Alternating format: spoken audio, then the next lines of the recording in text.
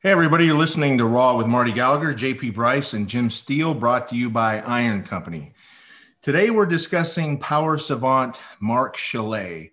Mark Chaillet was the unconscious iconoclast. Stubborn and steadfast beyond comprehension, Mark had an unshakable belief in how best to weight train. He eventually squatted a below parallel 1,000 pounds in training and 940 in competition. Mark deadlifted 880, weighing 270 pounds. He set a dozen world records in the deadlift, and Marty was his training partner and competition coach for 6 years. So Mark was a powerlifting savant. He asked for no one's opinion about training. He had one way of training, period. That was it. Mark staked out the uber extreme of ultra minimalism. He trained minimally with each session. And listen to this. He did 3 lifts and 3 lifts only, one done once a week for a single periodized rep. He trained infrequently, and he championed the rested effort. Mark showed us how little was needed in terms of training volume to become massive and strong beyond comprehension. Never has a man done less and gone further than Mark Chaillet. Very interesting right, stuff. Marty? You couldn't do that. That's good writing. Who wrote that? That's some guy. Yeah, Mark. Hey, Marty, you couldn't do less, right? No. It would be impossible. You wouldn't be doing anything. Well, it was totally unique experience. Let's see. Particularly, particularly for us, because we were coming from Cassidy, who was like, he was crushing us twice a week with long sessions. And then to go from that, we were in Hughes' basement for 5 years. Myself, Marshall Peck, Joe Ferry, probably Dan Pinkston, 2 or 3 other. Dimmoduck came out of Hughes' basement. A lot of people did. Mark opened his gym, I think, in 1980. I'll pin this down. I'm due to visit Mark in the next 3 weeks, so we're going to pin all this down. And that was in where? Landover, Maryland? Temple Hills. Temple Hills. Right off inside the Beltway in PG County, right before you go over the river into Virginia. Yeah. So, Mark, and I really haven't quizzed him on how he came up with it, but basically his strategy was, he says, hey, what do they make you do in a powerlift competition? You make you work up to a single rep in the squat, the bench, the deadlift. Hey, guess how I'm going to train? That's simple, boys. Exactly that way, yeah. And every session, now on Monday, all we did was squat. No, I'm sorry. Monday we squatted and benched. Okay. Thursday, all we did was deadlift. Nothing else. Work up to a single rep, right. And they wore their gear. So it was a split powerlifting competition every week, right? How many weeks out was this, Marty? Or is this? 12 weeks. We'd start 12 weeks out. Okay. So gear and everything, just treating it just like a meet every training. Yep. Okay. Yep. That's right. But Marty, just so everybody understands, when you guys trained legs, when you trained squats, you did all your warm-ups because, it takes a while to warm up to the weight that you guys were doing. Exactly. But once you got to your specified weight for that week, you did one set of 1 rep. That was it for squats. You were done. Correct. That's it. And you did that once a week. Yeah. But you trained twice a week, but you did legs and bench and no. All we did on Monday was we worked up to a single rep in the squat, right? Right. Then we worked up to a single rep in the bench press. Right. Bye. Thursday we came in and we would work up to a single rep in the deadlift. Bye. Yes, and that. So let's go back. Let's go back. What? That's got to be fake. Come on, that's fake news. Well, go back to Monday, Marty. Go back to Monday. You're benching. That's bullshit. He's got to do 500. What does he do warm up wise, or before he? Well, now you got to remember that. Now Mark would start a training cycle typically out of shape and underweight. Okay. Because he didn't. Guys, yeah, he didn't really. Honestly, I'll let him say this, but let's just say I never really saw Mark do a lot of off-season training. Right. You know what I mean? He seemed to spend more time in the tanning bed than on the gym floor. Mark had one of the first tanning beds. He loved that thing, and he was just as brown as a berry, boy. I'll tell you what. And I think he even wore a sock. I'm not sure. It's like Jim. Yeah. No, Jim doesn't wear one. No sock. No sock. Let's hang out. So anyway, so Mark, I don't know. We'd start off the cycle. He'd be like 12 weeks out. Well, actually, it's really for him it would be 14 weeks out, because another thing about Mark is he didn't want to do any heavy lifting for 14 days before the Nationals. Not even bench. We'll talk to him about it. I'm pretty sure would he have taken a bench workout, it would have been 10 days out, but squat and deadlift 14 days for sure. I remember Kirk talking about that years ago. That was standard thing. Is like you take, so for 2 weeks, they're not doing any squats or deadlifts. You're not doing jack, just trying to keep your body weight up. But Marty, can I ask you, before the 12 or 14 week cycle starts, how long was the off season? So he wasn't lifting at all during the off season. Yeah, good question. Well, usually about the same length of time. You'd have, you probably have 2 major contests a year: the Nationals, and if you qualify for the at the Nationals, you go in the World Team. And we'd usually take a local meet, but the local meet would just sort of be.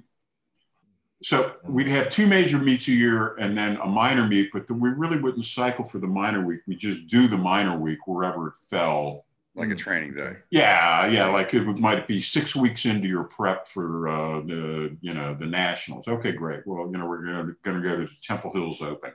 Right. And we would do that. So you'd have two meets a year, which would take 14 weeks each. So what's that? 28. So how much is left over? You'd have maybe, I don't know, a couple months in between each one. Yeah. Right. Yeah. So you're coming off the Nationals of the World, you don't kind of sick of power training. So Mark didn't do a lot in the off season. So when it was time to get serious, he was usually out of shape and underweight. So he might come in weighing 255. But even at 255, his first week, he's jumping in at 700 in the squat and the dead and, 400 in the bench. Jeez. Right. Because he's 255 and 5'9", and he's a strong guy even when he's out of shape. Yeah. And then from there, each week, he would systematically add body weight. And he just responded. I mean, he just muscled up, and he would typically gain 25 pounds.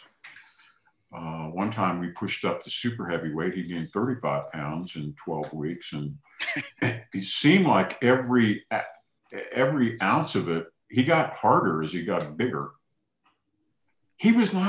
Mark was not a stuff your face kind of guy. We ate more than he did. Mark was more of a grazer, Maybe he could assimilate all that stuff. I mean, what he took in without taking in too much.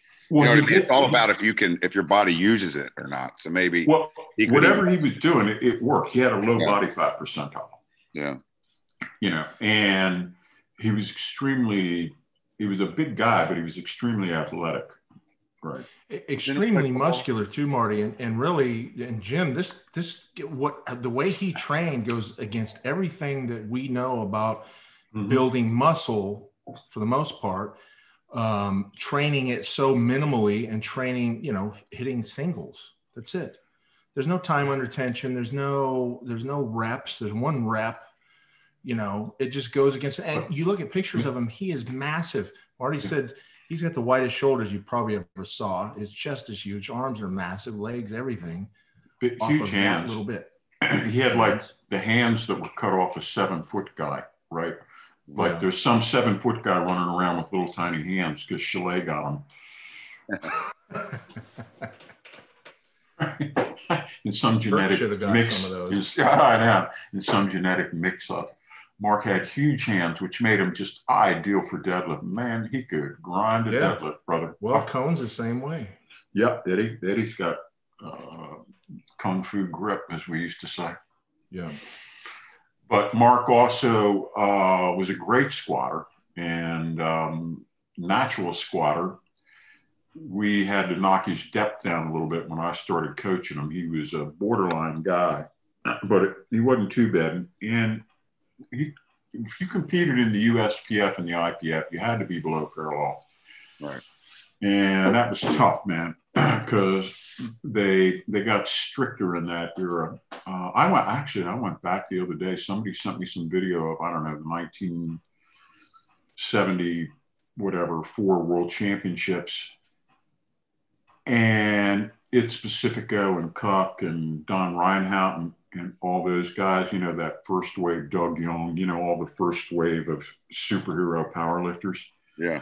Their squats were sky high, man. I wouldn't have Really? passed one of them, you know? And we just look back and we went, yep, that was the judging standard of that era. You know, it was just okay. And everybody was doing it, and it was pretty consistent. There wasn't anything, but everything was high. So anyway, but getting back to Mark, we really had to work with him. Get your depth down, get your depth down, get your depth down. You're in that gray zone, right?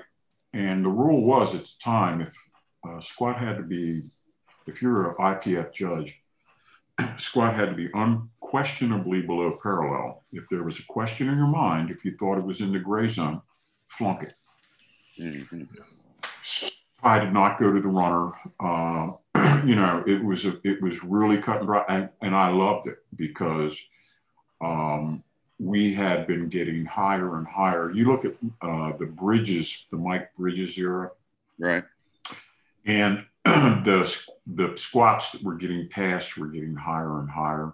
I'm not pointing Mike out. I don't think that Mike was a high squatter, but I'm just saying hit that era. Yeah. And they had a kind of a come to Jesus meeting at one of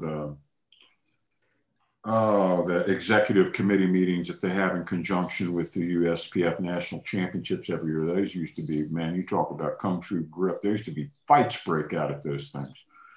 Mm. Right at the powerlifting, you know, the organizational is like, oh my God. So, but they said, look, we've got to tighten the judging up, because what was happening is the guys were going to the worlds and they were bombing out.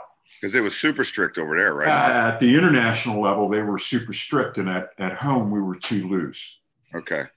And so it was like, come on, guys. And everybody agreed, yeah, you're right. If we're going to compete in the IPF, which is the only world federation, there is no other world federation, you have to abide by their judging rules, and squats have to be below parallel, benches have to be paused and locked out, deadlifts have to be erect, you know. But Marty, Nate Foster told me, hey man, most people don't know there are 28 causes for disqualification in the squat. Like, wow. Yeah. But before they tightened up the judging and had you go parallel, at least, I mean, what were they judging the squat on? I mean, I don't get how far down they had to go. I know. Once you're above a line, then what's the guideline? It's like, yeah, okay, so we fail his high squat, but we pass his high squat. Yeah. And actually, that's another little side story that happened to Mark down the road. We'll get him to tell that one. But anyway, getting back to Mark. So Mark would have these mini powerlifting competitions. That's what they were. You would come in and there would be at least 3 platforms going simultaneously, sometimes 4. And at each platform, there would be different strength levels. And everybody would be doing, if it was Monday, everybody at all 4 platforms would be squatting and then benching. Okay. But on platform 1 would be the little guys who were, I don't know, squatting up to 400. And then, you know, platform 2, you got the guys up to 500. And platform 3, the guys 5 to 650, and then on the main platform, the 650 and up. Right. And well, I mean, if you have 25 lifters. Yeah, I just think it's cool, man. I just think it's like, it's just neat having everybody in. The atmosphere must have been electric. Yeah. Oh yeah. And in the main platform, there were big weights being slung. Like I said, they started entry in the poker game was 700 in the squat and deadlift. Mm-hmm. And after 12 weeks, it's self-justifying. If you make your goal, first off, we had a periodized goal. We broke down, all right, Mark, what do you want to, what realistically do we want to hit this cycle? Okay, I'd like to do whatever, 850, depending on what his body weight was at the time. I want to do an 875 squat, a 500 bench, and a 850 deadlift. Okay, great. So we'd lay it out, and typically we jump 20 pounds a week in the squat, 15 pounds a week in the deadlift, and 10 pounds a week in the bench. Right. So if you work backwards, that gives you work 12 weeks backwards, that gives you your starting weights, and it would typically come in at 700 squat, 700 bench, 700 squat, 700 deadlift, 400 bench. Let's go. Now, Marty, can you clarify that a little bit? Because when you guys started the cycle, you weren't using your max weight. You were what you would come off of that. Well, you were max weight for being out of shape and underweight. Right. Yep. Now, everybody, every platform, singles. Yes. Everybody's doing singles. Yes. Now there was a little differentiation at the end, but that caused a little friction. Everybody was. People wanted to do something different. Yeah, some reps, and they're like, what's going on? You did a double, damn it. I had to do a double. Well, they didn't have world records, did they? Well, some of them did in the future. But you dare do a set of 3 in this gym. But Jim, that's a good question, because I wanted to find out during these mini powerlifting competitions, I mean, is everybody lifting like Chalet? Yeah. That's pretty much, right? Yeah, that's right. It was a singles festival. Nice. And you trained that way the whole time you were with him for 6 years. I tell you, I would, yes and no. You do a little on your own, wouldn't you? Yeah, a little bit. You cheat on him. A little bit. You cheated on Chalet from time to time. Quiet. Don't share that with him. Oh no, I'm just going over here in the corner, and you're secretly doing some push. No. It would be on different days. Oh, okay, got it. Yeah. Right. So anyway, but it worked, and Mark had many followers. He had many normal street guys and local guys who would come in, and Mark would say, well, this is what we do here, and we're going to put you in some gear, and you're going to do some singles, and let's go. And, anybody that does that for a cycle or two, I'm convinced will improve. You just don't want to make a steady diet of it, but I don't think anybody's suggesting that. What I'm suggesting is that I think that it stakes out the extreme left of the volume equation. Right. I think Arnold Schwarzenegger stakes out the extreme right of the volume equation. Or in powerlifting, Kazmaier, right? Like we talked about. Yes. And Eddie is a power bodybuilder too. Yeah. And Brad Killingham. Yeah. Brad does a lot of training. But again, I would point out that Kaz owned a gym. Brad owns a gym, and Ed's in the gym quite a bit. And when you're in the gym quite a bit, why the hell not? What are you going to do? Stand around and stare at the equipment? Well, right. But Chalet owned a gym. Yes, he did. And a big phone, from what I hear. Oh, Marcus. I think he was on the phone a lot. He was the best. Yes, I told that. He had Mark was on the forefront of the electronic revolution when you didn't have to have your phone attached by a cord. Yeah. That was the big breakthrough. But oh yeah, it was like magic. But he had this gigantic phone that had an antenna that was like 6 feet long. It was just portable, and it was white. Oh man! And he'd walk around, and a lot of the time he'd do crazy stuff. Like he'd make his brother Ray wear his super suit around the gym to get it loosened up. Yeah.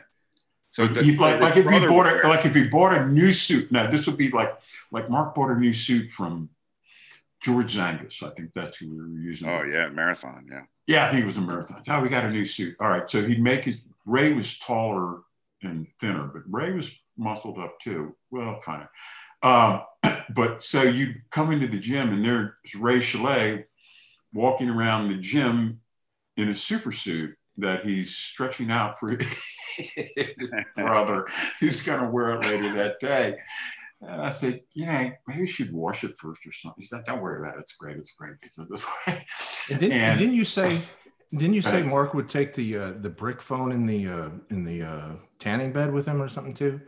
No, I never saw him do that. But him and Mark Dimmoduck. Mark Dimmoduck was another. We saw more of Mark there for the tanning bed than we did him training. He trained with us, but Mark had his own thing going at his townhouse in Oxon Hill. But he'd train with us periodically, and he would attend a lot of our sessions. And so, yeah, Dimmoduck was on the scene. Dimmoduck and Chalet were original training partners. Fearsome duo. Did he also train the same way? No, he didn't. Mark Dimmoduck was an interesting mix halfway between. Mark Dimmoduck was a thinker, and he thought much about training, and he was what I would consider a training expert. And I would say his training was halfway between Hughes and Chalet's. Okay. Right. But getting back to Mark and why I think he was important is because him and also Ken Fantano, who we'll talk about in a second, they really spotlighted for me in a very empirical way and exposed me in a very empirical way to, you can get stronger doing a whole lot less. And like you said, you guys are kind of gobsmacked even talking about it. Well, imagine after you do it for a couple of years and you improve. Mm-hmm. Yeah, Marty. Now I wouldn't quit in the off season. In the off season, I do my bodybuilding stuff. I do front squats and power cleans and a lot of arm work. You know what I mean? That's what I would do in my off season. But when it came time to get ready for the okay, Marty, we're going to the nationals here. We're going to the national masters or whatever. Let's go with the show in Chalet and let's do this thing. Right. So don't you think he would have benefited from some off-season work? I mean, he just didn't do anything, right? That's a great question. And I've been asked it a lot, and at first you go, it's easy to say, oh, if he'd have only done this and that, he would have been greater. I don't know. Who knows? I don't know that that's really true, Jim. What do you think? Well, he had to have years of training behind him before he started all of this. He was an athlete too, right? No. He just trained 12 weeks a year? Well, no, I'm just saying this is the way he trained from the time he touched the barbell.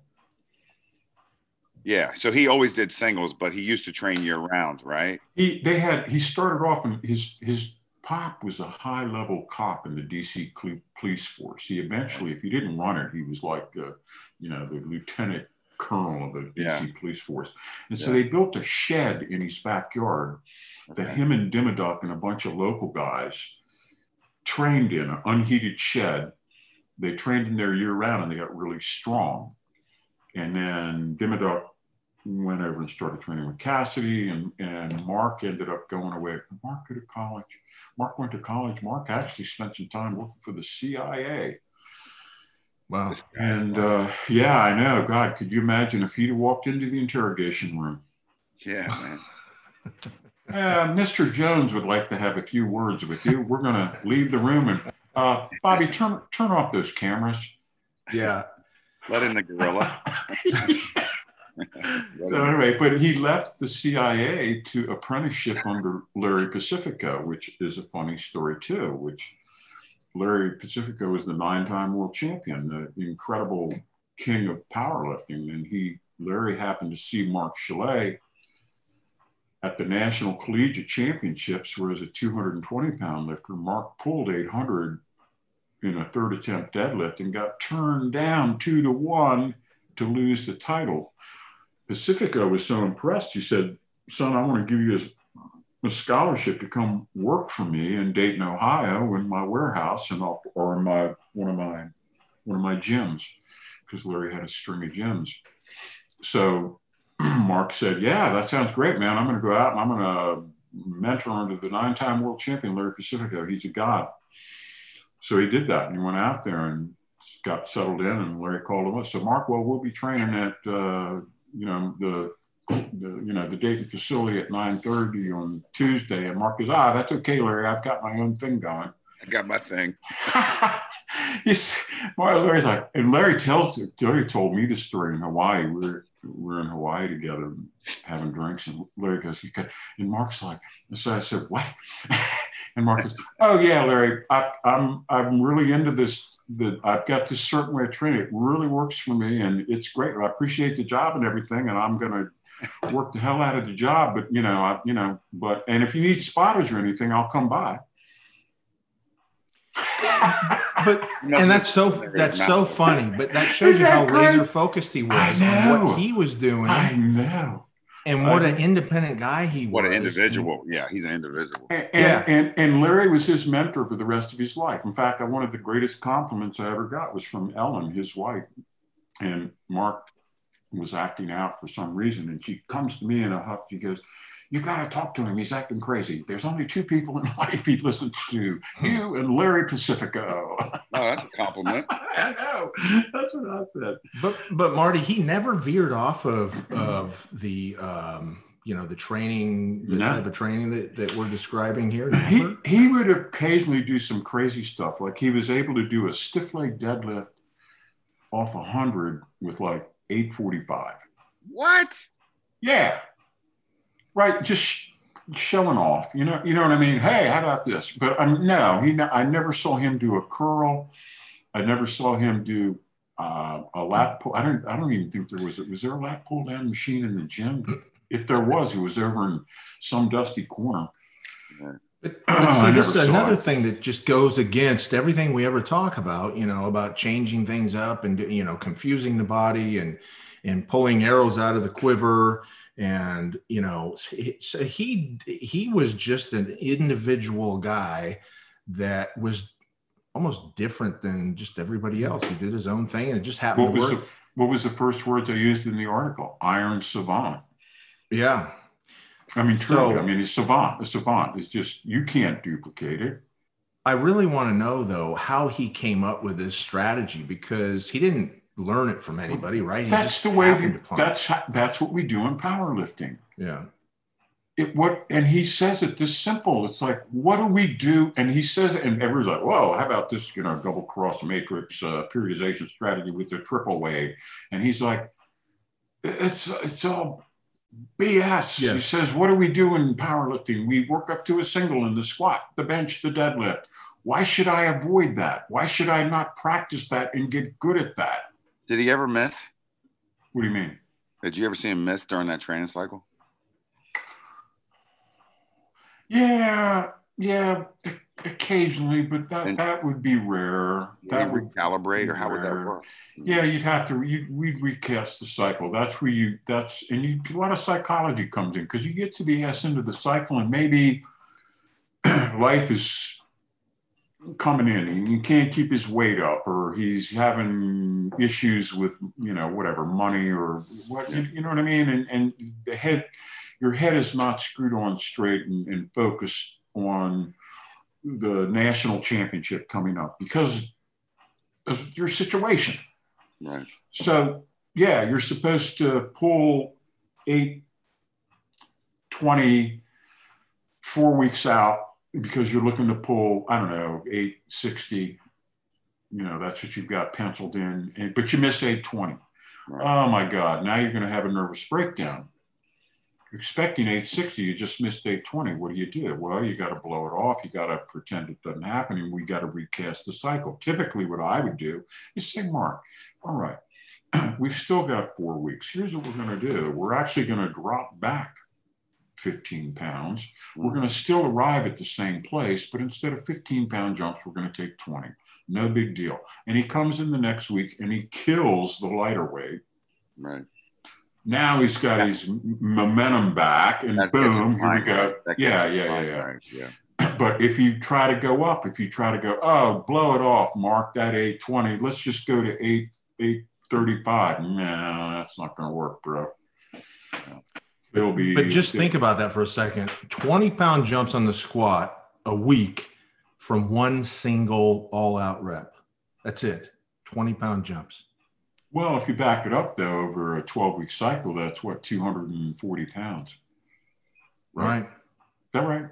Yeah, 12. No, that's right. Yeah. Well, something like that. But 20 pounds. Incredible. 20 pounds a week over 10 weeks is 200. So over 14, it'd be 240, right, Jim? Yes. Yeah. 200. So you start back 240 pounds over what you want your target to be. Right. So if you want to squat, let's say if you want to squat 840, what do you start with? 700. That's 240, right? 6, 7, 8, 40. Yeah. Now, Marty, if the ultimate goal for the squat, as an example, is 840, the next you get done with that competition, you come back to your next competition the following year or whatever. You go from the 840 to now, what is your goal? 860, 850? Well, it kind of goes, I mean, that's if ideally, yeah, optimally, that's what you want. A million other factors. I will say this, and I work with Mark. I guess we probably went to 4 or 5 national championships together. And when I started with him, and he was a 275, 242 or 275. Anyway, his squat, when I started with him, I think was about 860. And when we ended, he posted an official 940 IPF. And he hit 1,000 in training that was below parallel. I know because I gave him the up call when he did it. Right. So he was a bull moose, man. And that same cycle that he squatted 1,000, he pulled at 880 with room to spare. And I was like, man, you could pull 900. Well, we'll save it for the competition. It never happened because his deadlift in competition always suffered because he didn't have to squat 900 before he deadlifted on Thursday. Right. His back was fresh. His legs were fresh. Yeah. And now he's got to pull the big deadlift. And I think it's amazing that he pulled the 860 repeatedly in competition with a fried back. And he never thought about doing both in the same day like you. No. I got my thing. That's insane. Don't even mention it. That's insane talk, Steele. That'll get you. If you brought it up, you just look at the problem. That'll get you banned from the facility. Now, this is the same gym where he had a tray and the criminals put their guns in. No. I don't want to get into all that. It's imperfect or primitive.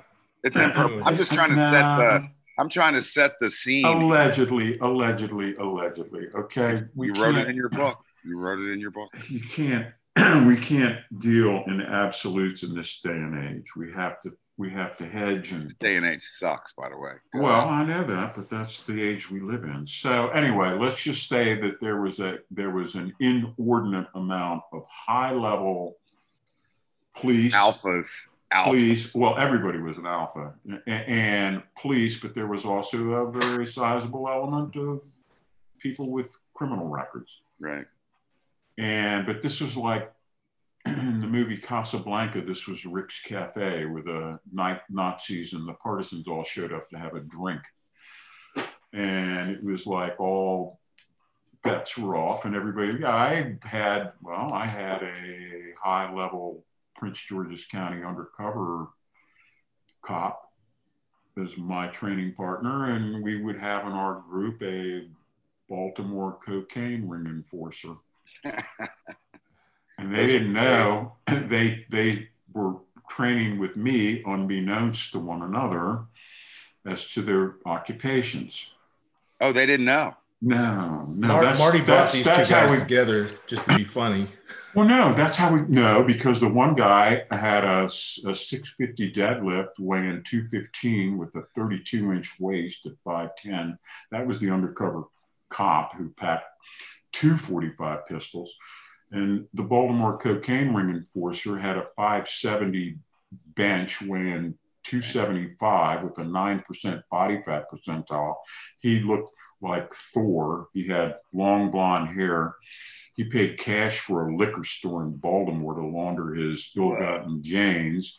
And he drove a brand new Lincoln Continental every year, and he was 28 years old. Awesome.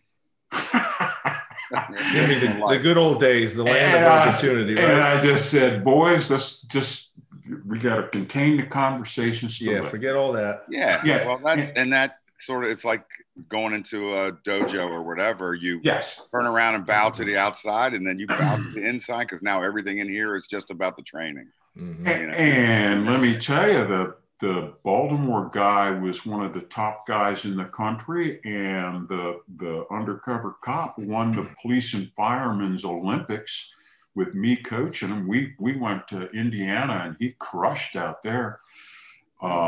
These were good ass lifters and good athletes, and but they just, they were on the wrong side of the law. Yeah. But it didn't matter because no one was talking about that. Right. That's what I like. We didn't have time for that because it was so much about, we had like Bob Brandon. Bob Brandon had gotten out of jail on manslaughter. He had done, I think, 9 years for killing a guy in some sort of a brawl. And, he would travel up from Richmond twice a week. And it was a great group, man. And I tell the story in the book. And one time I counted 14 guys there that had pulled 700. Yeah, that's awesome. And it was no big deal. It was just like, oh, there's Bobby, there's Mark, there's Ray, there's Marshall, there's Joe, oh, there's Dan, oh, Mark Dimmoduck's here today. You know what I mean? It was just like that. It was just the guys. It was no visiting superstars or anything. It was just guys in the neighborhood. And most all of them had benefited from that ability. Doing singles is different. There's an art and a science to it. And it's a lot of it is mental and psychological and psych, and how much of you can you marshal for a past capacity effort. And a lot of people miss that because they go, well, a three with 300 is worth a 1 with 350. And I said, well, not necessarily, dude. All these rep tables, they're all false. Some people are reppers and some people are singlers. Jimmy, we knew a guy, you and I knew a guy who could do 22 reps with, 405. Right. But he could only do a single with 485. Right. Now, when I did 20 reps raw with 400, I squatted 600 raw. Yeah. Right? That's my spread. Some guys are really good at repping. Yeah. And it's a fiber thing. It's and women, and I know the women can do up to 20 reps with 80%, and I can do like 6 reps with 20%, with 80%. Yes, it's mind blowing. They could do like a 10 rep max, and you go, wow. And then you put a 1 rep max on, and they miss. You add 15 more pounds, and they struggle with 2. It's like, what happened? That's been studied. It's fiber type. It's well, at Chalet's, it was all about whatever it takes. It's like, dude, you get one crack at it, and you have to live with yourself for the week, and you need to make your number. And that's another thing. Everybody had a number, and we were smart about and everybody says, oh, straight line periodization, that's for morons. Yeah, it's for iron savants who can pull 880. because it works. But you have to be subtle about it, and you can't be overly optimistic going into the beginning of a periodized cycle, right, Jim? Yeah, and it's got to be planned out. It can't be haphazard. No, Written all out. It's got to, and that's what people have to understand is that, these jumps are thought about. You've written everything out. And everything is. It's the only way to do it. It's the only way to do it. Training for a powerlifting meet, not the singles is the only way, but with the linear, how else would you do it? You have to get heavier every week. You want to rip those weights up the first 4 weeks. That develops your momentum going into the real work. Those first 4 weeks, you want to just get in there and just say, oh yeah, you know what? I'm gonna manhandle this thing. Watch this, and then you rip, and it's like, oh, I'm getting these singles now. I'm getting this thing, and so then. By the time you get to the second 4 weeks, that's when you hit the fives. Well, except in Mark world, that's when you hit the weight where you really gotta, okay, now we're starting to get into new territory. Mm-hmm. Right. And but were you guys grinding out? No, that grind would occur in the last 4 weeks. If you had to grind, Chalet was different because he had those hands. Yeah, I don't know that Mark had an explosive speed. He was like a road grader or like one of those giant trucks. And with that grip and those hands, he could hold on to it longer. Oh my God! Yeah. Oh yeah. And the thing with that, he could grind all day. Yeah. Compare that to what you had to do with Kirk, where you said, "Listen, your hands, your grip is your weak link. Your back and legs can go all day long, so we got to lift this thing as fast as we can." We had to cut Kirk's pull time in half. We had to go from 3 seconds. If he had any grind at all, he would lose it. So it's like, nope, you got 1.5 seconds to pull that sucker to lock out, and then hopefully that guy will give you the down signal. And Mark could wrap his fingers around the bar twice, right? The thing with Mark was that we would always arguing. No, it never stopped. We'd tell him ahead of time, it's not going to stop. Okay, right. It's going to go slow, but it won't stop. I would yell. Stay with it. Did you notice my voice went up? Because that's the way I would yell at the referee before he'd come out for some. Also, Mark only had 2 deadlifts in him in competition. He said, I only got 2 shots in the gun, man. So the first attempt was basically the last warm up. Okay. If we did that, a lot of times you just take whatever 700 and then go, okay. All right, give me whatever, 8 is the opener. And then he just say, what do we need? And it was either to win, to place, to win it all. Or, okay, well, Mark, I need 830. Okay, load it, let's go. And we'd go from 150 pounds back at the subtotal to win. And these guys are shocked stupid. They're like, what? Because you know what I do? I'd always put in a low opener. Oh, yeah. Yeah, so they'd always think he was injured. If they knew him, Chalet's off. Yeah, his deadlift is off today. And he was able to take big jumps, though. Oh, well, no, he didn't need it. He would just take, 780 as an opener, and then just say, Marty, do the math. What do I need to win? Right. You need 825. Okay, great, load it, let's go. Yeah. And he would just take that second deadlift, and boom, that was it. And if we couldn't win, maybe we're behind John Gamble. So, okay, well, what do we need for second? Okay, well, to beat, let's see, who would we be up against? Dorsey from New England. You've got to pull 845. All right, load it up. And then he'd have at it. Yeah, that's the way it went. But again, he didn't have to squat 900 on Thursday. So he was always looking to try to equate and equal. Right. How was his best training? How was his bench, though? We never talk about his bench, but if you look at the picture, he is massive. Yeah, but his long arms worked against him, right? That was the problem. Yeah. What worked for him in the deadlift and what was neutral in the squat, and because of his width, he just was never. He was a 500 guy, but in the 275, 600 raw world record kind of level, but they have a lot of 550 guys, a lot of 550, a lot of 570 guys. No shirts back then? Yeah. Well, yeah, that was kind of the beginning of the shirt era. So it was, and then there was a period, where they banned them. They had been in, and then the IPF banned them, and they took them out. So it was an off and on thing. But no, his bench was his weak point. And we always gave away 50 to 80 to 100 pounds. Just knowing you could make it up on the deadlift. Well, and he was a big squatter. He always stayed with the pack. He'd go, even at the nationals, he'd be in the top 3 in the squat. Yeah, if you're squatting 9, geez. Yeah, and yeah, that was the thing that got us in the door. Is he was a really good squatter. It's interesting though. It sounded like he lagged a little bit on the bench, but he never tried anything different. He kept to the same training style as the other lifts. Yeah, that's right. Yeah, like so he never went and did an incline or a close grip bench or anything like that. Not to my knowledge.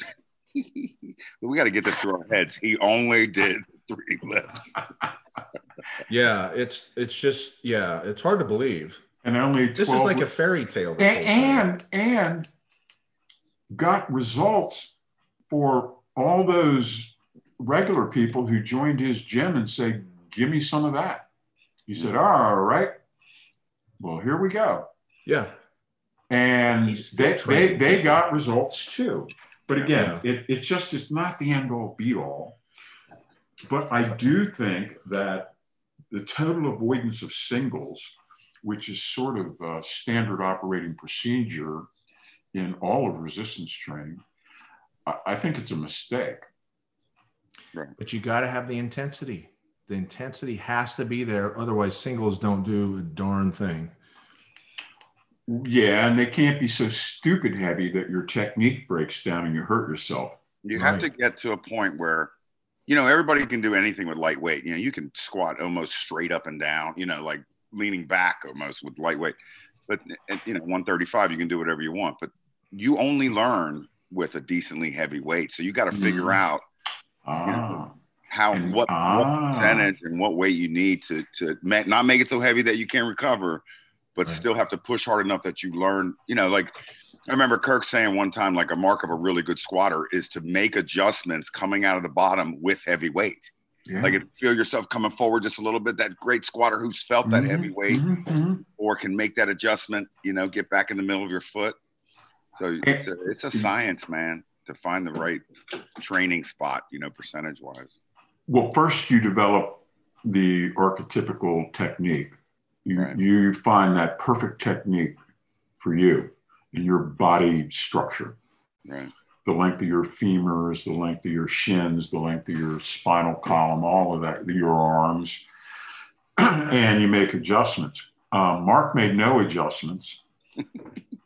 And again, let's look at the other extreme with Arnold doing 700 sets a week in 12 training sessions, 12 weekly training sessions a week, twice a day, 6 days a week, go to the gym and weight train. Yeah. That's the one end. And Mark Chalet is the other. Yeah. Right? But I think it's important that you pendulum swing. If you just stay in the exact middle, your progress is going to be stunted. Yeah, neither hot nor cold. So let's say you got somebody who wants to train this way, Marty. Yeah. How would you do it the rest of the year? You personally, how would you set it up? Well, first I would start. I think I'd take a 6-week burst. Okay. Rather than 12. Right. In fact, I got some guys in the gym that we could snap this on, and I would take. Let's say they have a competition in 6 weeks. Let's take 5 weeks. And it's just like each week you're going to come in for 4 weeks.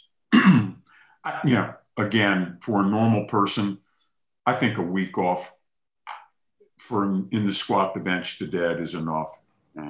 Just to, I don't know. What do you think, Jim? How much rest would you give 10 days before competition?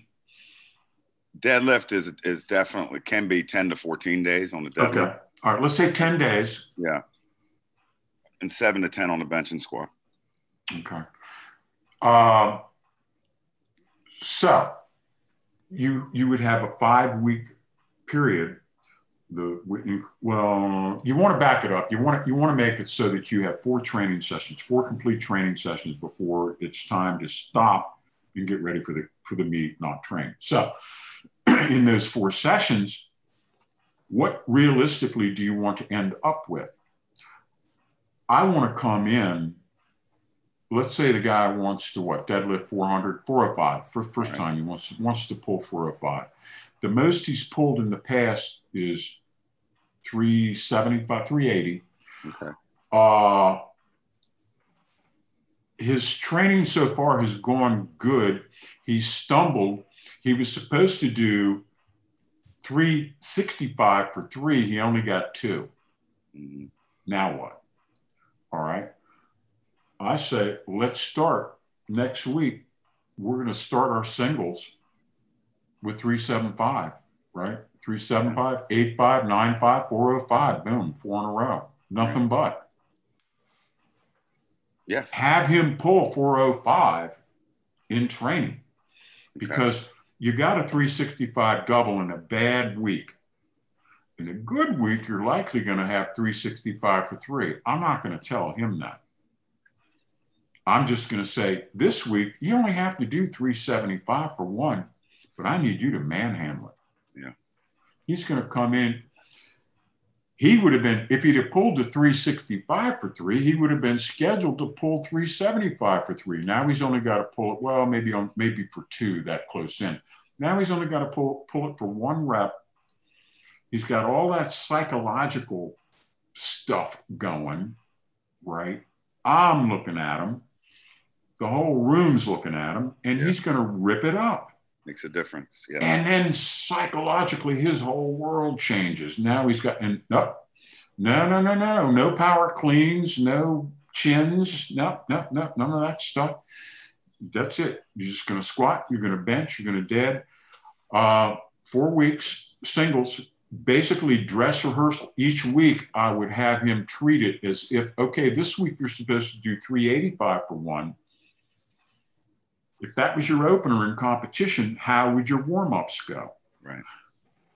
We would do those warm-ups exactly the way it would be if it were competition week. We'd have a miniature chalet session.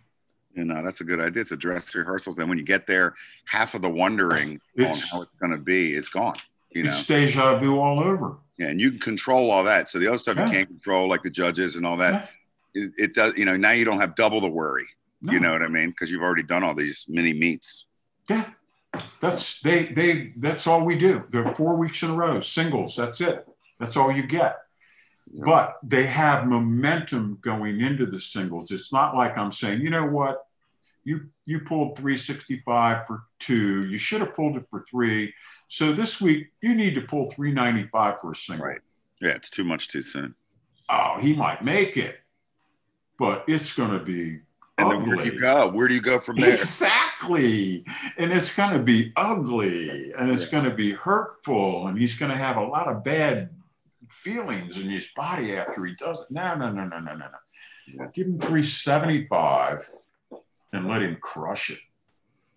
Yeah. And leave. You're done. And leave. No matter how good you feel, leave it. And where's your body weight? Do we have any room? Can we move? Oh, I'm weighing 178. I'm lifting at 181. No, it's not 181. It's 181 3/4. So you got 4 pounds. You need to put on a pound a week in these 4 weeks. Let's get going. Don't come back here next week at 178. Right.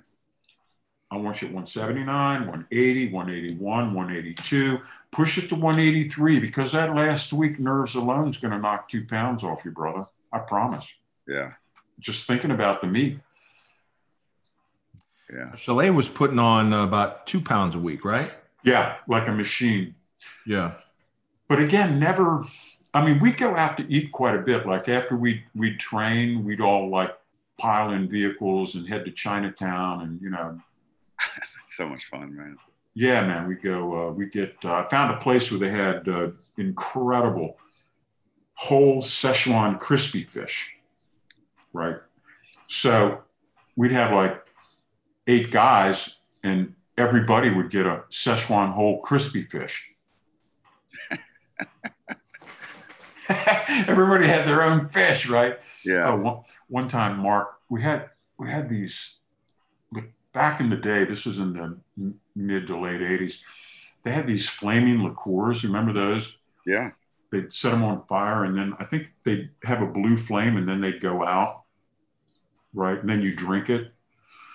Well, he had one of those, and somebody jostled him, and so the flaming liquid went all over his shirt and caught fire. We're sitting in the restaurant, and he's got blue flame, and he's like starts waving it around, right? So you can't blame him. You can't blame him. I know. He's waving around, making it worse. Everyone else is like, they're a bunch of, what's going on? He's on fire. Didn't he know to stop, drop, and roll? Yeah, I picked up a pitcher of water and threw on it. Really? Yeah. Everybody went back to eating their fish. I said, that's the end of that. It was interrupting the meal, man. Yeah. You're hungry. Yeah. He's like, that was stupid. Yeah, Szechuan whole crispy fish. Yeah, man, that was some good eating, baby. Yeah. So anyway, but Mark was never stuffed his face, although he had he had some crazy advice. One of his bulk up strategies, we'll have to get the exact number, I think I got it right, was when it was time to put on weight, over the course of a day, he would eat 18 ice cream sandwiches.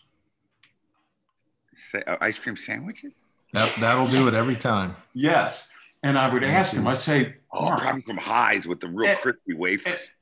And I'd say, Mark, why not 17? Why not 19? Why 18? And he'd say, like, 18 really works for me, Marty. Yeah, it's so mental, man.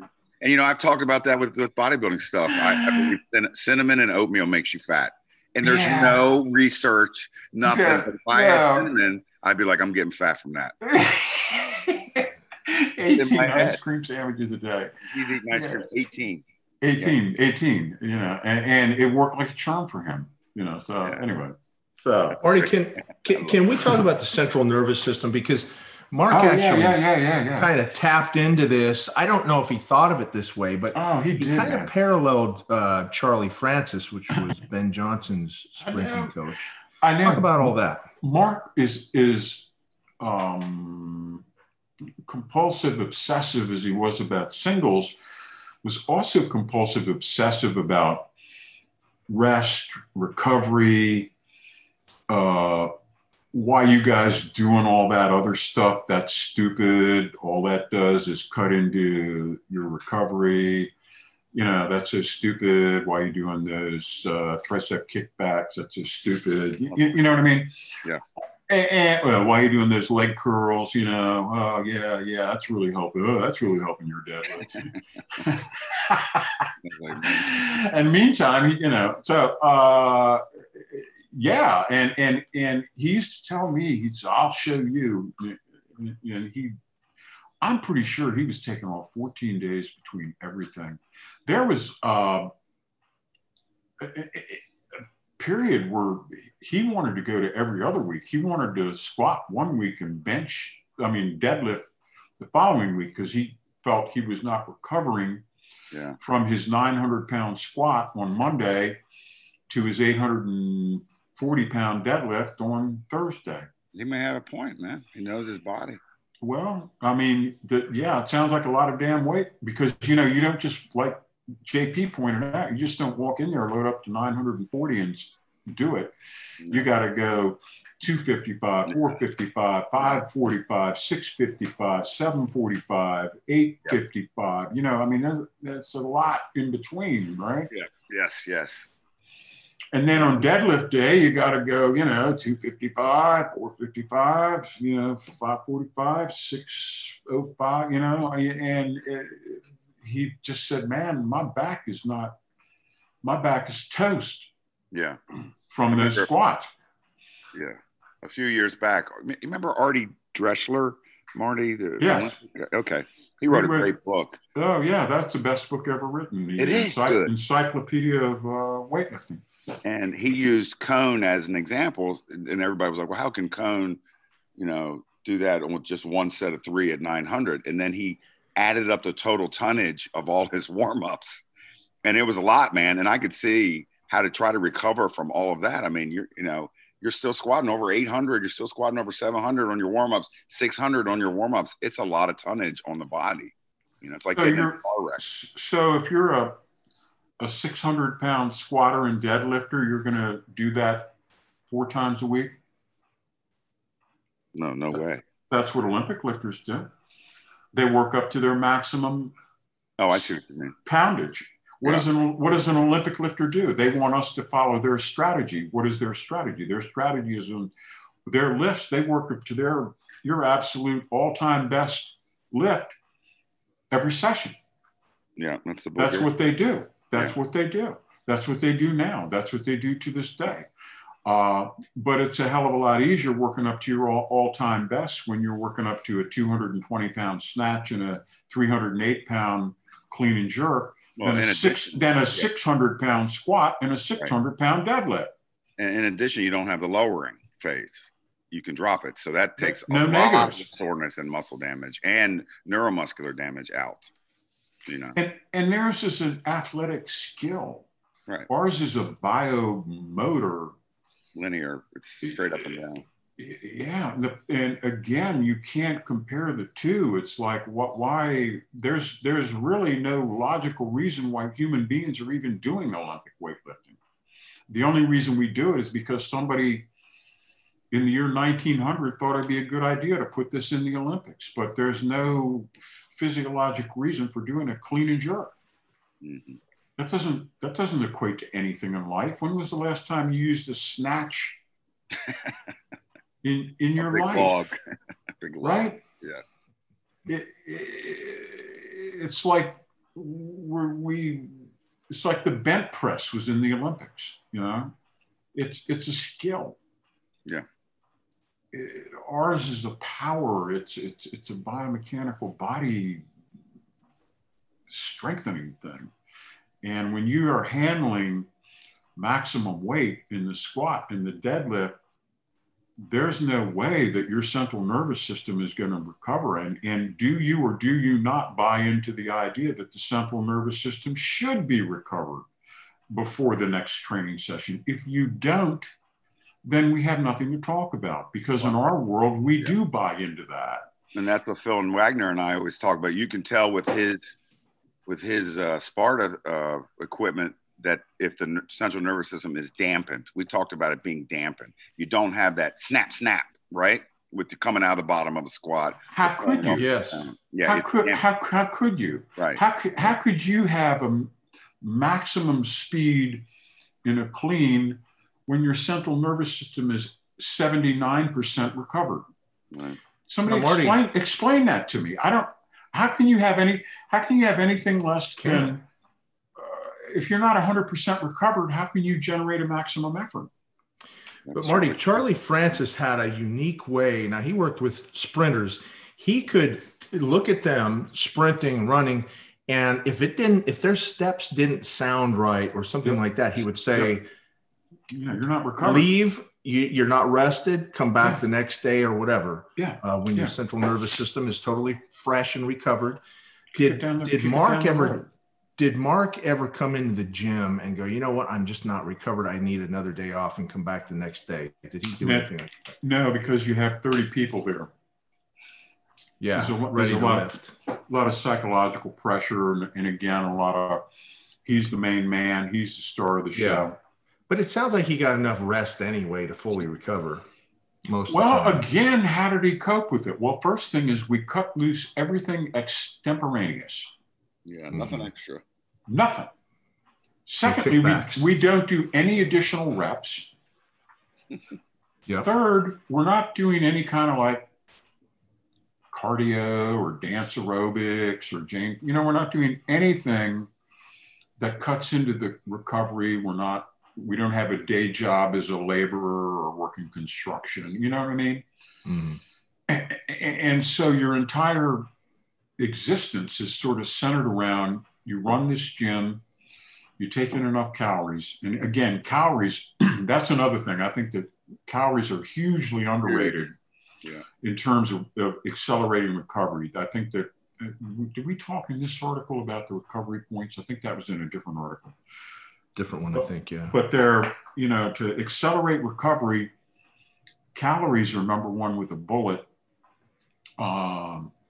Steam bath, what else, Jim? Hydro, massage. Deep massage. You talk about sprinters love massage, man. Yeah. High level sports. Don't run when you can walk. Don't sit while you can lie. Don't just sit. Yeah. But even then, I think that the problem that Mark had is that his body was a little detuned, in that he was not built to be recovered 3 days later. Yeah, and it really bit him. It really bit him in the ass on competition day. He never posted that 900 deadlift. He was more than capable of. If they had single lift competitions back then, I think on his best day he would have done a 920. Yeah, that's freaking crazy. He might have had to push his body weight up to 285. He pushed his body weight when we were, to avoid Doug Furness at the APF World Championships in Hawaii, we pushed his body weight up to 285. He went up against Danny Wobler, and Danny bombed in the squats, and we won. And he pulled 860 that day, and it was not a particularly good day. Mm. So I felt that on a really good day, I think in a single lift competition, certainly 900. Yeah. Right. And he pulled that in the gym. Yeah. Oh, yeah. I took a photo of it. I was right there. I loaded the weights. Yeah. And it was not an issue. It was not a problem. It was not a struggle. I've seen him with harder deadlifts. Dude, I put that on my tombstone. If I pulled 900, I'd be like, oh, yeah. Much weight. It's so great. Anyway, well, we're hoping to get him on here. We're gonna get contact. Yeah, please have him on here. One more thing I want to talk about, because it's in the article. And by the way, this article, by the time you hear this, it'll be up on the website. It's called The Power Savant. Most of the stuff we're talking about today. But you said he was like a maniac psycher that would like summon from the depths of hell this ferocious psych that he had. Talk about and what's interesting about him is he did so little. I mean, to get psyched up for just one set, one rep, must have been insane. He was great. I mean, it was natural. It was real. It was not. It wasn't it wasn't put on. It wasn't, a lot of guys, when they psych up, you can tell it's kind of, superficial. It's not them. It's not them. Yeah. But with Chalet, he was fierce, man. He was just, and so smart. He'd only save it for the top effort. Yeah. Right. You only got so much. Yeah. Everything else was just nothing to him. Just, what's the way, come up, interrupt the phone call, take a warm up, take off, come back. When it starts getting to the big weights, his brother would wrap his knees. And at that point, if he was squatting, if he's deadlifting, it would just pull his belt on. And he'd get uber serious. And on the top set, he would use the ammonia, and then it would be the ritual. I'm trying to think. Belt went on first. And you'd have to cross-step him and pull his belt. He had the best lifting belt of all time. It was a handmade Dean Best thing. It was like suede or something. It was a perfect, pliable, complete opposite of those really super hard power belts with the sharp edges. Yeah. I hate those. But so you'd pull his belt on, and then he'd snort the ammonia and take 3 snorts, and right, each one he'd get louder and louder. And when he threw that thing out of the way, he's vibrating. I mean, and it's just like he swells up. I mean, he's big to begin with, but when he takes those 3 hits in the ammonia and snorts up, it's like, wow, you just jump out of the way or you get trampled. Yeah. And he would just get out there, and you knew he was getting 5 to 10% more with that crazed berserker sight. And again, you can't do that in Olympic lifting. It's too complex. You can't get to that, psycho killer state of mind and expect to do a clean and jerk. It's different. Yep. Was he similar to Kirk with psyching? Yes. We had a lot of good psychers. George Hector, Maryland, for some reason, we had great psychers. Cassidy was a great psycher. Crazy people. Hugh was able to take 3 cooling breaths, and the arms on the back of his arm, the hairs on the back of his arms would stand up, his pores would get wide, and his eyes would get crazy, and he routinely squat and deadlift 50 pounds more in competition than he did in training. Mm. Wow, right? And then Dimmoduck was another one. He was just, that guy was borderline psychosis.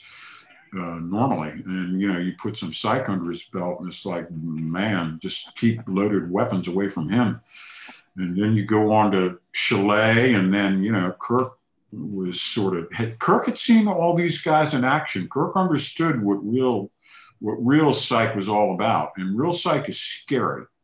Well, I told you that story where we were sitting in his apartment in Waldorf, and we're watching old videos. He goes, "This is the first time I squatted 1,000. It was at Chalet's." And he gets it. He's young, man. And he gets it. And everybody goes, "All right, easy afterwards." Because he was so freaking nuts. They didn't want him to throwing stuff. I mean, they were literally going there. Everybody had their hands out. He gets out in front of the bar. Everybody puts their hands out and goes, all right, easy. He might have taken a flying leap out the second floor window and died. It was funny, man. Easy. Life is no longer worth living. And then jump out the second floor window and die.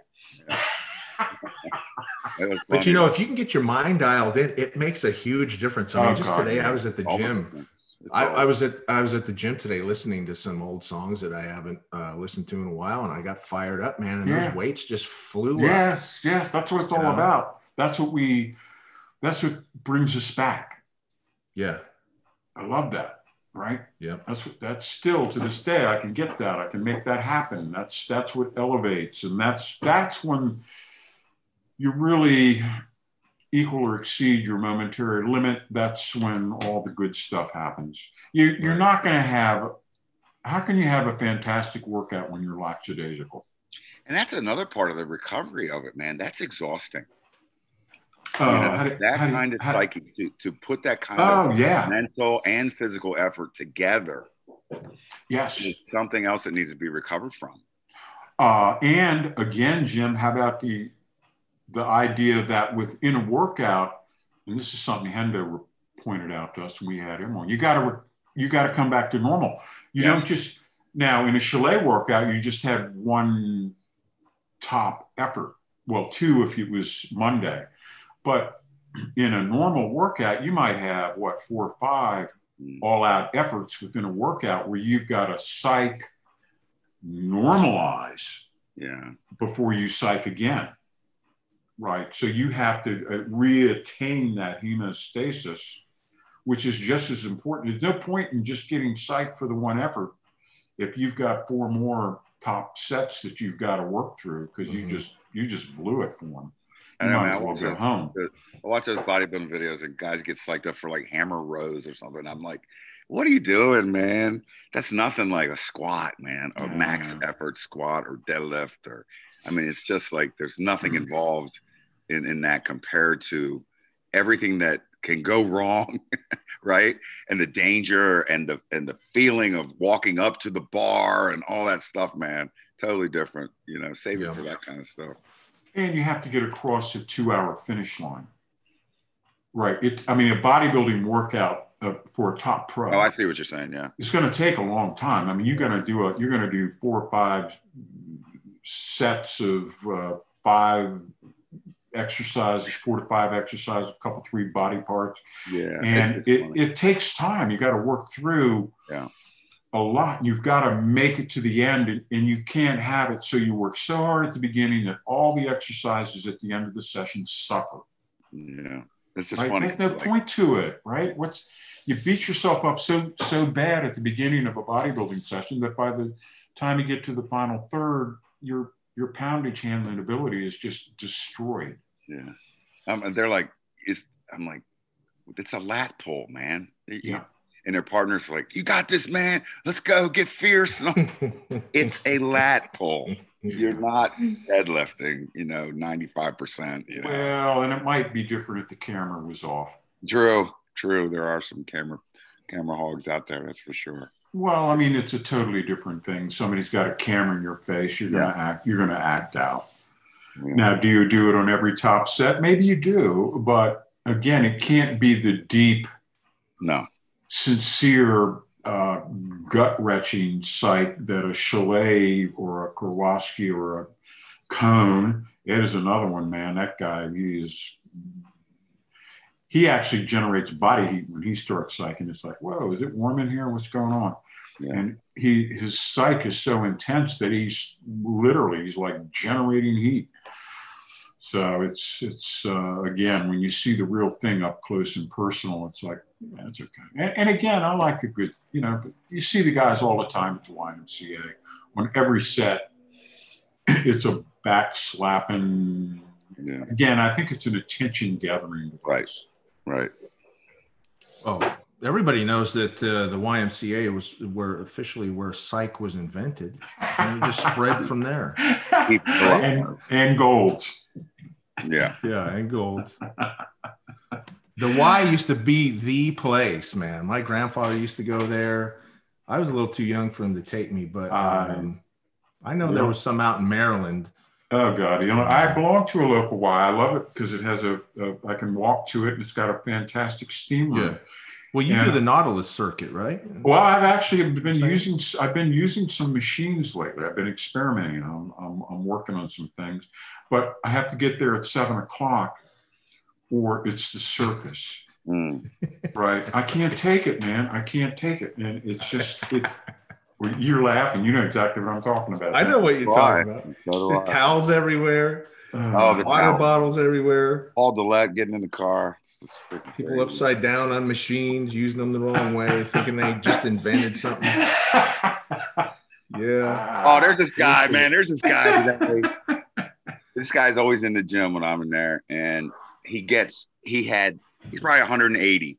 And he's got the 150s out, the 130s, and we're tripping over him walking to get our dumbbells. Like yelling, he's yelling to himself. And he never wears short pants. Never. Tiny. And he's like, man, I need a spot, man. So I come back because I ain't spotting. And so me and my 9-year-old, we're sitting there watching this. And he gets like 2 spotters, he's handing them to him. I got it. I swear to God, he's doing dumbbell bench. He went about 3 inches down and pressed it out and then threw the dumbbells there.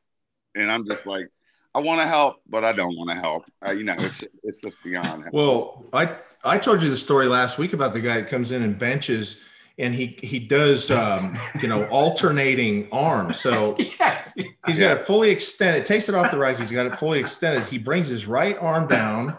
The left arm stays up. Then he comes back up. Then the left arm down. Love it. And, that's why I asked you guys last week. I said, is that a thing? Maybe he's on to something. JP want to know if that was the new thing for Mark. I got to know if I'm supposed to be doing this. Yeah, that's the latest from the West Coast. And he uses some good weight. Didn't he use some like 135? Well, yeah, he's got a 45 on each side. So 135. Man, I don't know if I could do that. Yeah, I mean, maybe not. That's a risk breaker, man. Wow. They should add that to competition, right? You should have the regular bench and then that bench. That would maybe it'll be in the next Olympics. Along with breakdance. Yes. All right. Well, look, I always enjoy this because a lot of people This truly establishes the far end of the spectrum as far as, if you're thinking about doing minimalism, cutting your training back, worship you can't Mark. get any less than this. And this created a world champions. Yeah. The only thing less would be walking in and walking out. Mark also had a great phrase that we loved and adopted. He said, "Beer is good for recovery." Yeah.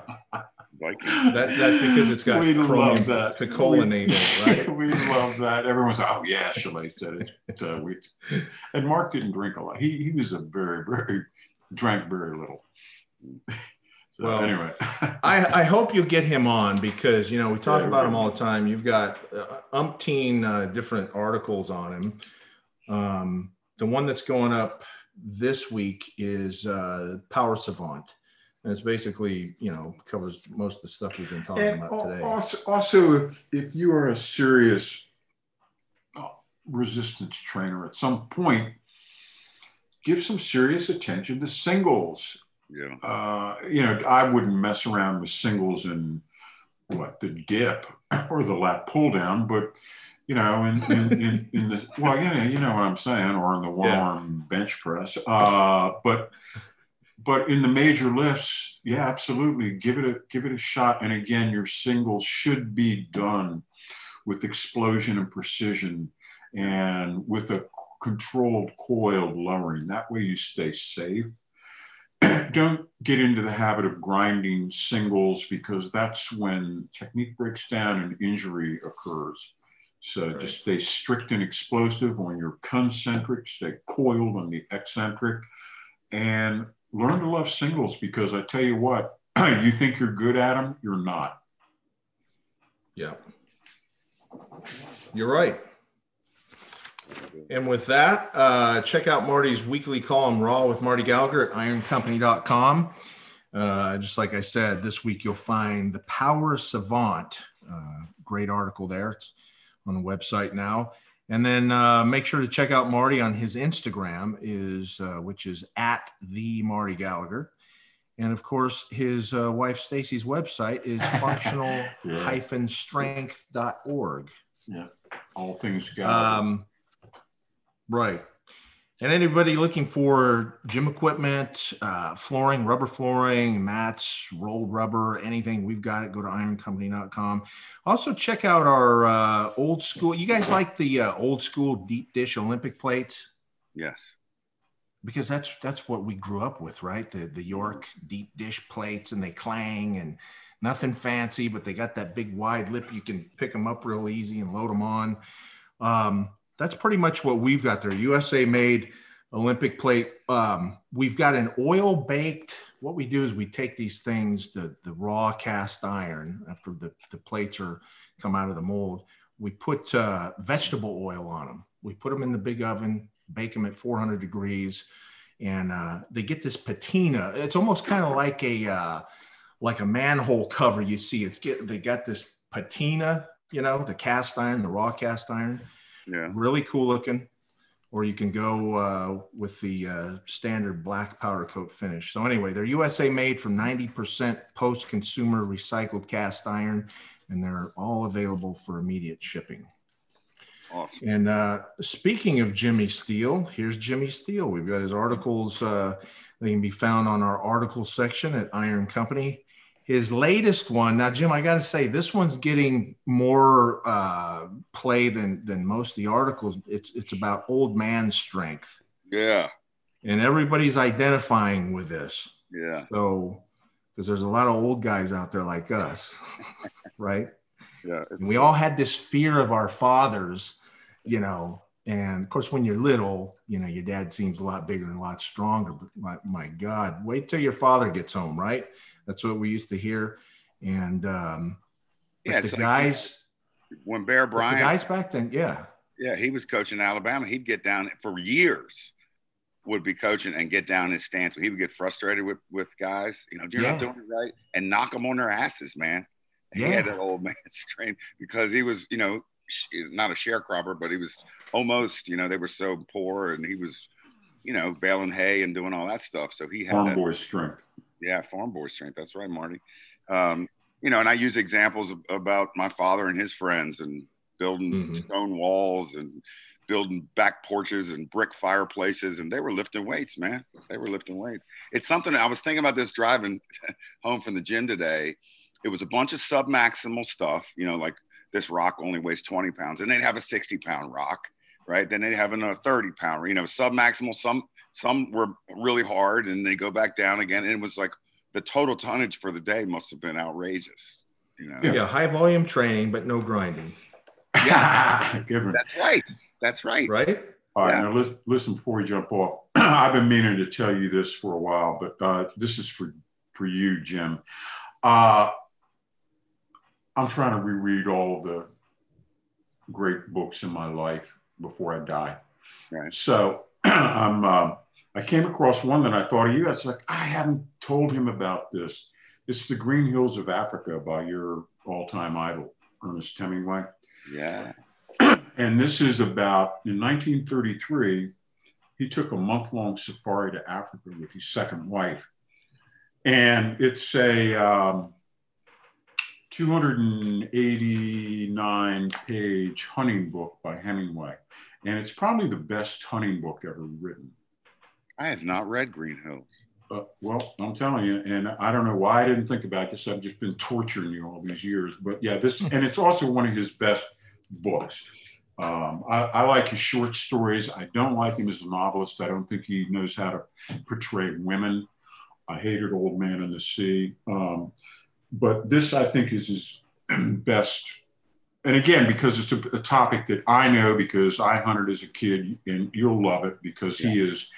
And also in this book, what he tried to do is he said, look, he said, I'm going to write this book and I'm going to try to tell it as, I don't know, photographically accurate as possible. I'm not going to try to make stuff up. I'm just going to try to recreate what happened on this safari. Right. So it's an interesting book, and again, very, very detailed. He's a great hunter. I mean, he had one incident where he brought down a charging lion, and because somebody he was with shot and wounded it, and he had to shoot it, and at the end, the damn thing ended up dead in his lap. Yeah, he was a man's man. Yep. You imagine? That's an experience in life. So Amazon that or whatever you do and get a hold of that, or put it on Kindle, I guess is what. How do you read your books? Do you do Kindle? Or well, if I'm weird, man. If I really like it, I'll do both. I'll buy it on Kindle and buy a hard copy. Get the Kindle copy and see if the first 40 pages grab you, because he jumps right into it. There's no prelim. It's just like, hey, we're in Africa and we're shooting stuff. Okay. But he's at his sparse best, I think, and it really doesn't have any denouement. There's no climax or no real story. It's just like hey, this is what happened on a hunting safari. Yeah, that's good stuff. And Jim, after you're done reading that, put the review on your website, bossbarbell.com, would you? Thank you for getting that in. Good segue. Yeah. All right, good one, guys. All right, boy. All right, guys. Thanks. Talk to you later. Bye. I'll do you later.